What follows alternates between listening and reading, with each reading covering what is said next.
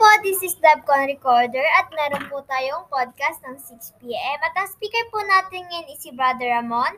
Brother Ramon, pakilala po muna kayo and din yung topic nyo rin po. Okay, muli, ako si Bishop Pamularoy ng Jesus Christ, Church of Believers, na located in Camarines, Camarines, Caloocan City. At ako ay nagpapastor sa limang churches dito sa iba't ibang lugar, hindi lang sa Caloocan, sa San Jose del Monte at sa iba pang mga lugar na dinalaga sa harap Panginoon. At salamat sa pagkakataong ito na binigay niyo sa akin upang magkaroon dito sa podcast na ibahagi ko ang salita ng Panginoon. Okay, sige, tuloy na natin. Ang gusto ko na talakayin, yung doctrine of position in Christ. Ibig sabihin, yung pakikipag-isa kay Kristo. Ano ba nangyayari sa atin? Ano tayo ay nagkaroon ng pananampalataya kay Kristo? Kasi at the moment of faith in Christ, yung Holy Spirit, ilalagay tayo places the believer in union with Christ by means of the of the Holy Spirit. Nakalagay naman sa Matthew chapter 3:11 yan eh.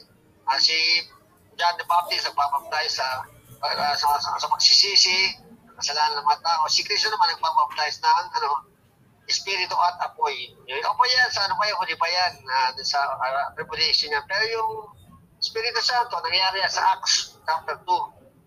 Siya nagbautismo ron, sinugo niya yung Holy Spirit para mabaptize yung 120 believers sa upper room. At napakalaga niyan, nakaposisyon na sila kay Kristo. Mag-isa panahon natin ngayon. At the moment of faith in Christ, the Holy Spirit places the believer in union with Christ. So Holy Spirit ang mag-place. Kaya yung iglesia, ng tinayo ni Kristo, pinanganak yan doon sa 93 AD, nung si Kristo ay nabuhay sa mga patay, doon sa Acts, yan, sa Acts chapter 2 nangyari yan. Yun na ipinanganak at ginamit si Pedro at 3,000 nga ang naligtas. Diba? Tumanggap ng Holy Spirit. Hindi. So, napakalaga na meron na tayong pakikipag-isa kay Kristo. Yung union with Christ belongs to every believer. Permanently. Regardless of their spiritual status. Kahit anong status mo, ikaw ay na kay Kristo, meron ka ng pakikipag-isa kay Kristo.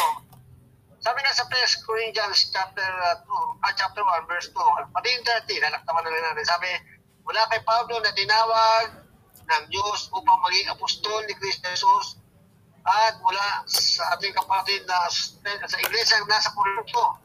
Masabi sa iglesia nasa Corinto, tuloy natin. Sa mga hinirang ng Diyos, yan, hinirang ng Diyos. Kung saan meron tayong tinatawag na belongs permanently doon sa tinatawag na spiritual status natin, ano man yan. Pag ikaw na kay Kristo, ay hinirang ka ng Diyos upang maging Kanya, paghahati ka na ni Kristo sa maging kay Kristo Jesus, kasama ang mga hinirang sa lahat ng dako na tumatawag sa pangalan ng Panginoong Yesu Kristo, ang Panginoon nating lahat. Yun. Yung pala yun, pagka tinanggap mo yung gospel, ikaw po ay ibig sabihin na bilong ka na sa believer, hindi lang ako, baptist natin, permanently, ay bilong na tayo sa Panginoon Kristo. Kaya yung believer dito, sinasabi, hindi na sa Corinto, kung sa lahat ng dako, sabi dito sa iba't ibang dako, na naniniwala kay Kristo ay kumahinirang sa pagitan ng pakikipag-isa kay Kristo. Yung pala, Kristo Jesus, yung pala kailangan makipag-isa ang bawat tao kay Kristo Jesus. Hindi lang sa Corinto, kundi sa lahat ng dako na tumatawag sa pangalan ng Panginoong Yesu Kristo, ng Panginoon nating lahat. Yan. Napakalaga niyan na ikaw ay nakaposisyon na kay Kristo, isa nandun ka na, nakapag-isa ka na sa Kanya, at ikaw ay kung makasano, the believer union with Christ exempt him from divine judgment in eternity. Kung walang sala ka na, ibig sabihin hindi na hatulan. At sinabi naman sa Romans yan Romans chapter 8, verse 1 and 2. Maliwanag naman nakalagay yan, nasulat yung Apostol Pablo. Sabi nga rito, kaya nga hindi na hatulang maparusahan ang mga nakapag-isa kay Kristo Jesus. Yung tinupos niya ng kanyang dugo at tinanggap ang mabuting balita. That's faith. Sa ginawa ni Kristo na sa 1 Corinthians chapter 15, 4 to 5, Kristo yung napatay sa ating kasalanan at siya nilibing at muling nabuhay. Patakita ng mga 5 kapatid mo, hindi bukod kay Pablo at sa mga iba man nabubuhay noon.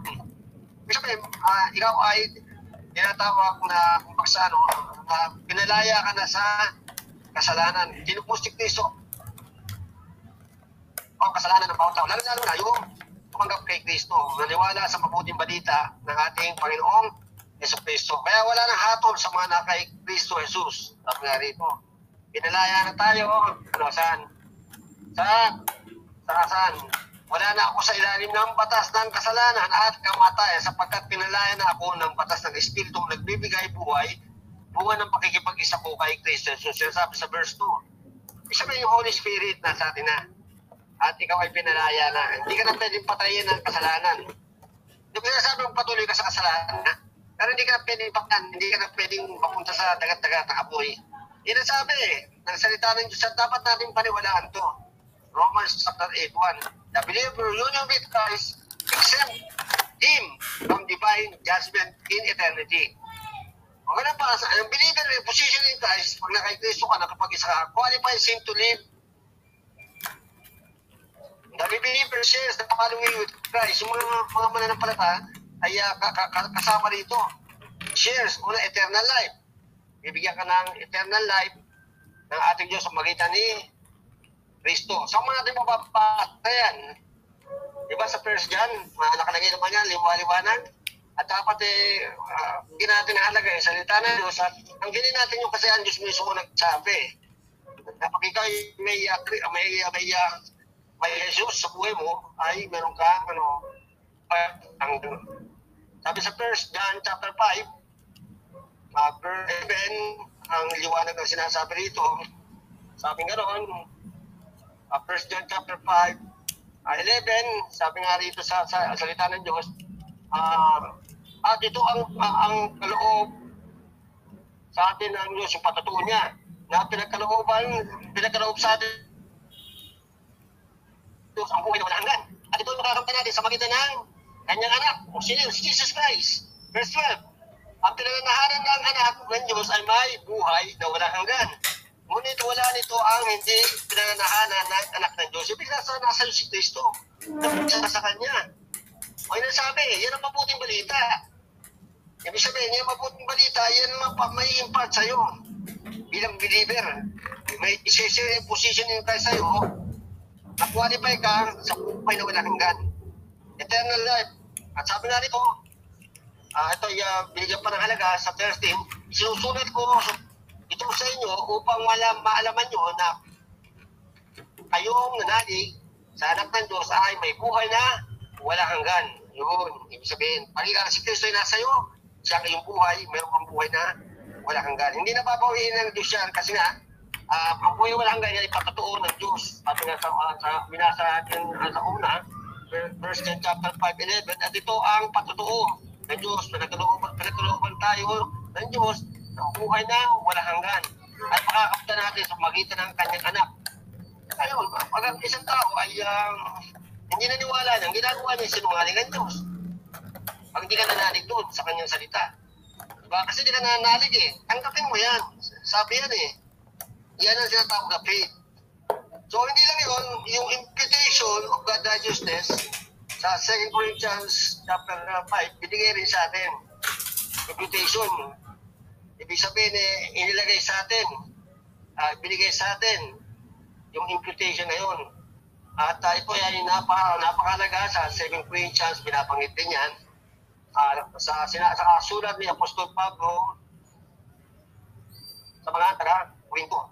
At sabi dito, binabanggit dito yung tinatawag na imputation of God's righteousness. Sabi sa 2 Corinthians 5:21, hindi na nagkasala si Kristo. Hindi nagkasala si Kristo at kung dahil sa atin ay siya binilang na makasalanan upang makipag-isa tayo sa Kanya at mapapanal sa harapan ng Diyos sa pagitan lamang niya. Di ba? Ibig sabihin, ando na yung binigay na sa atin, yung tinatawag na imputation of God's righteousness. Yung righteousness ni Kristo, in-impute sa atin ng Diyos dahil sa ginawa ni Kristo. At ito yung nakapag-isa tayo sa Kanya. Yung righteousness ni Kristo, nasa atin na rin. Nakikita na, si Jesus Christ, hindi na tayo. Kasi mahina ang laman. Subalit sa pagtanggap mo sa Kanya, ay ikaw ay tinupos niya at ang Diyos ay nakikita na si Kristo sa iyong buhay. At ito'y tinanggap mo. Isa pa, yung pangatlo, yung election. Ikaw ay pinili na kay Kristo ka na pag-isa kay Kristo. Makikita rin natin chapter 5 at ito ay sinulat ni Apostol Pablo sa mga sa Epeso. Sabi nito, chapter 1, election. Ikaw elected na. Ephesians chapter 1, verse 4. Ano sabi nito? Sabi nito, at sa ating lang pakikipag-isang ito ay hinirang niya. Elected tayo, election. Hinirang niya tayo bago pa nilikha ang sanlibutan upang maging banal at walang kapintasan sa harapan niyan dahil sa pag-ibig ng Diyos. So, hinirang tayo dahil sa harapan niyan sa pag-ibig ng Diyos. Ibinigay si Kristo. At nakipag-isa ka, ikaw ay elected na. Kung magkasama, election ang tawag dyan. Yan ang isa na isinir ng kapag-isa kay Kristo. At ikaw yung meron destiny. Ano yung destiny mo? Sabi sa pad, tuloy natin. Tayo kanyang itinalaga upang maging mga anak niya sa magitan niya sa Kristo. Yan ang kanyang layunin. At kalooban. Yan, tinalaga na tayo. Sabi nga, tinalaga na tayo kay Kristo. Destiny na tayo. Pag ikaw na kay Kristo, destiny ka na. Meron ka ng patutunguhan. Di ba?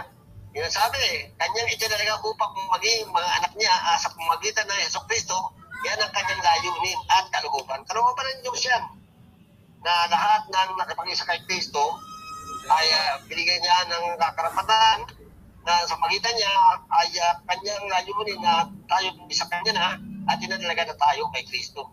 At ikaw ay sigurado na at ito ang kalooban ng Diyos.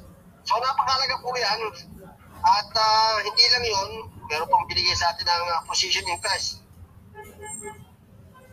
Sabi sa John 1:12, alam mo ito, ano na ito palagi natin naririnig ito Kung sino man ang palataya at naniwala kay Kristo ay binigyan ng karapatan maging mga anak ng Diyos. Di ba? Sonship. Anak ka ng Diyos. Yun ang sabi na ipinanag hindi sa pagitan ng gawa ng tao, gawa ng laman at gawa ng ating mga magulang, kundi pinanganak sa Diyos. Nung ikaw ay nakapag-isa kay Kristo, tinanggap mo siya bilang Panginoon mo at tagapagligtas, yung Ebanghelyo, doon nagkaroon ka ng pinatawag na karapatan maging anak ng Diyos. Sonship. Diba?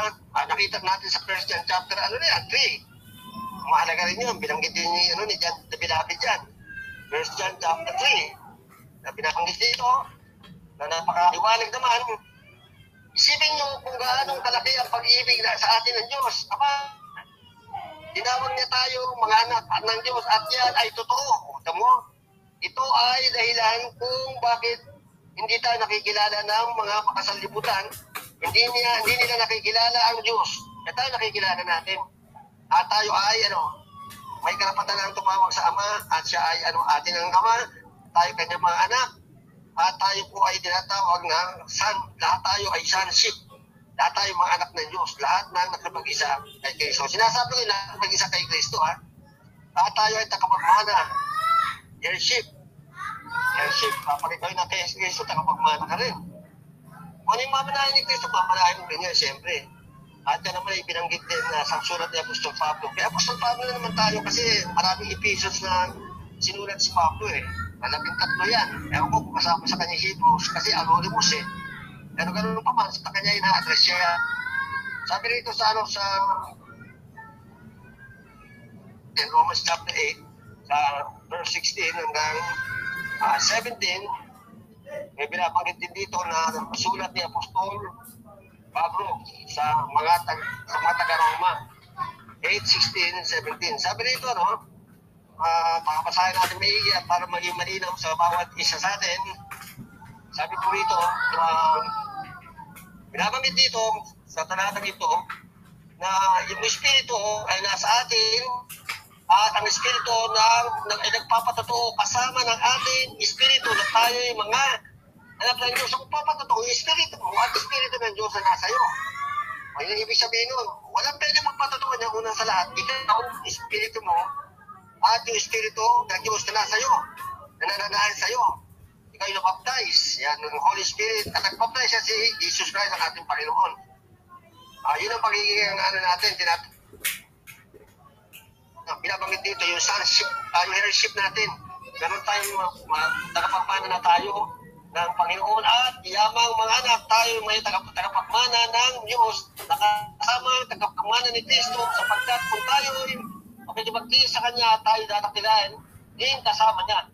Wala itong mga nakikisa na nakakapagtiis yan. Kaya we are more than conqueror. Yung mga nakikisa. More than conqueror. Hindi lang conqueror. More than conqueror. At tayo pinaging banal.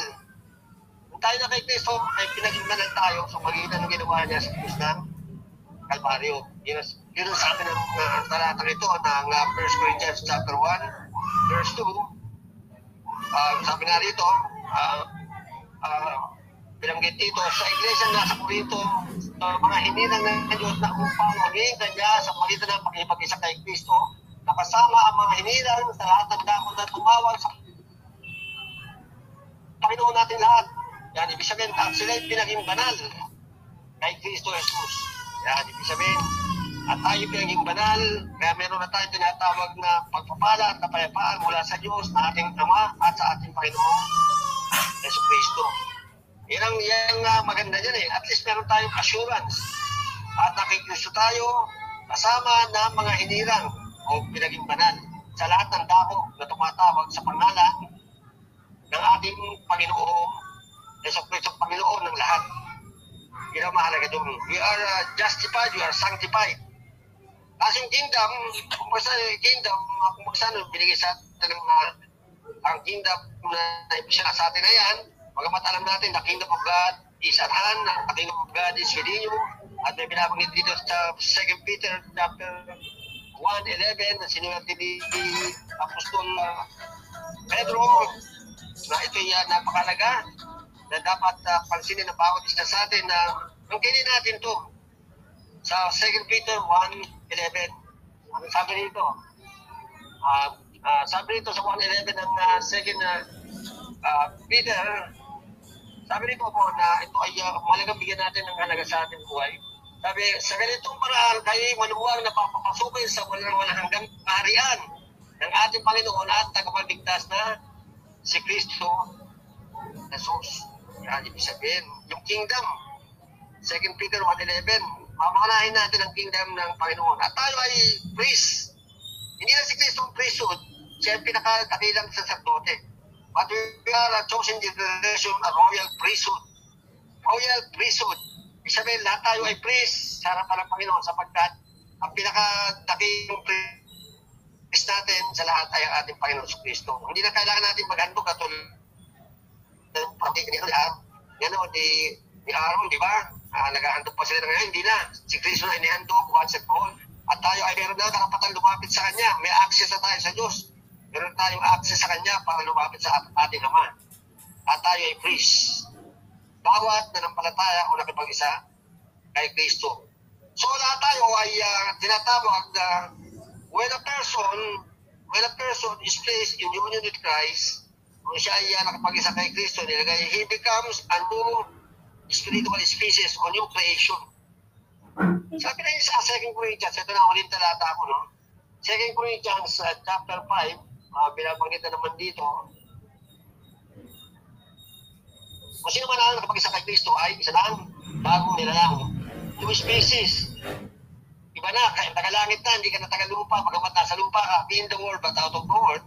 Kasi si Kristo na, sina, at ikaw ay bago na nilalang. From darkness to light, from Satan to God, from Adam to Jesus Christ. Yun ang bago nilalang. Hindi binago lang ang buhay mo, ha? Iba ka na. Ibig sabihin, bago nilalang ka na, sa magitan ng pagtatanggap mo kay Kristo, at ikaw ay kasama sa sambahayan ng Diyos. Yun ang ibig sabihin noon. At binanggit din sa Ephesians chapter 2:10, ito na uling tanata ko. Uling tanata ko na to. Ephesians 2:10, last ko. Sabi sa Ephesians 2:10, na sabi, ligtas sa grasya at pananampalataya, ano gagawin natin? Sabi nga noon, binabanggit dito, hindi ito dahil sa ating gawa, sanayin, at walang dapat ipagmalukuri. Ang sinumang na kay Kristo, tayo ay kanyang nilalang. Excuse me po. Excuse me po. Kapagawa ng mabuti na dinalaga ng Diyos para sa atin upang Brother Ramon? Okay na. Yes po, time na po. Okay na, tapos na. Sige po, sino pong gustong magtanong? Okay, magtanong lang kayo, okay lang. Magtanong nga, huwag makapag-debate ha, magtanong na. Tanong lang po wala pong magde-debate. So, sino pong gusto? Okay na, mag-debate na pagkatapos ng aking podcast. Okay na natin gawin yun. Tanong lang. Meron po ba? Meron pa ako hindi nabanggit nga, pero okay na lang. Okay na. Tanong po kayo. So, parang wala naman. Gusto magtanong sa aking pahayag? So, parang wala naman po. Very clear na yan. So, yun po. Okay lang. Sa labas, wala. Wala sa labas. Mga nakikinig. Wala naman po. So, ayun po, wala naman po. Doctrine of positioning in rights. So, yun po, parang wala naman. Wait lang po, close ko lang po yung podcast. Okay po, wala naman po magtatanong. Close ko lang po yung podcast. Thank you po for tuning in our podcast, Brother Ramon. Opo. So, thank you so much. God bless us all. So, yun po. Okay po. Thank you po for tuning in our podcast. See you. Wala po tayong podcast bukas. So, yun lang po at maraming salamat. So, yun po.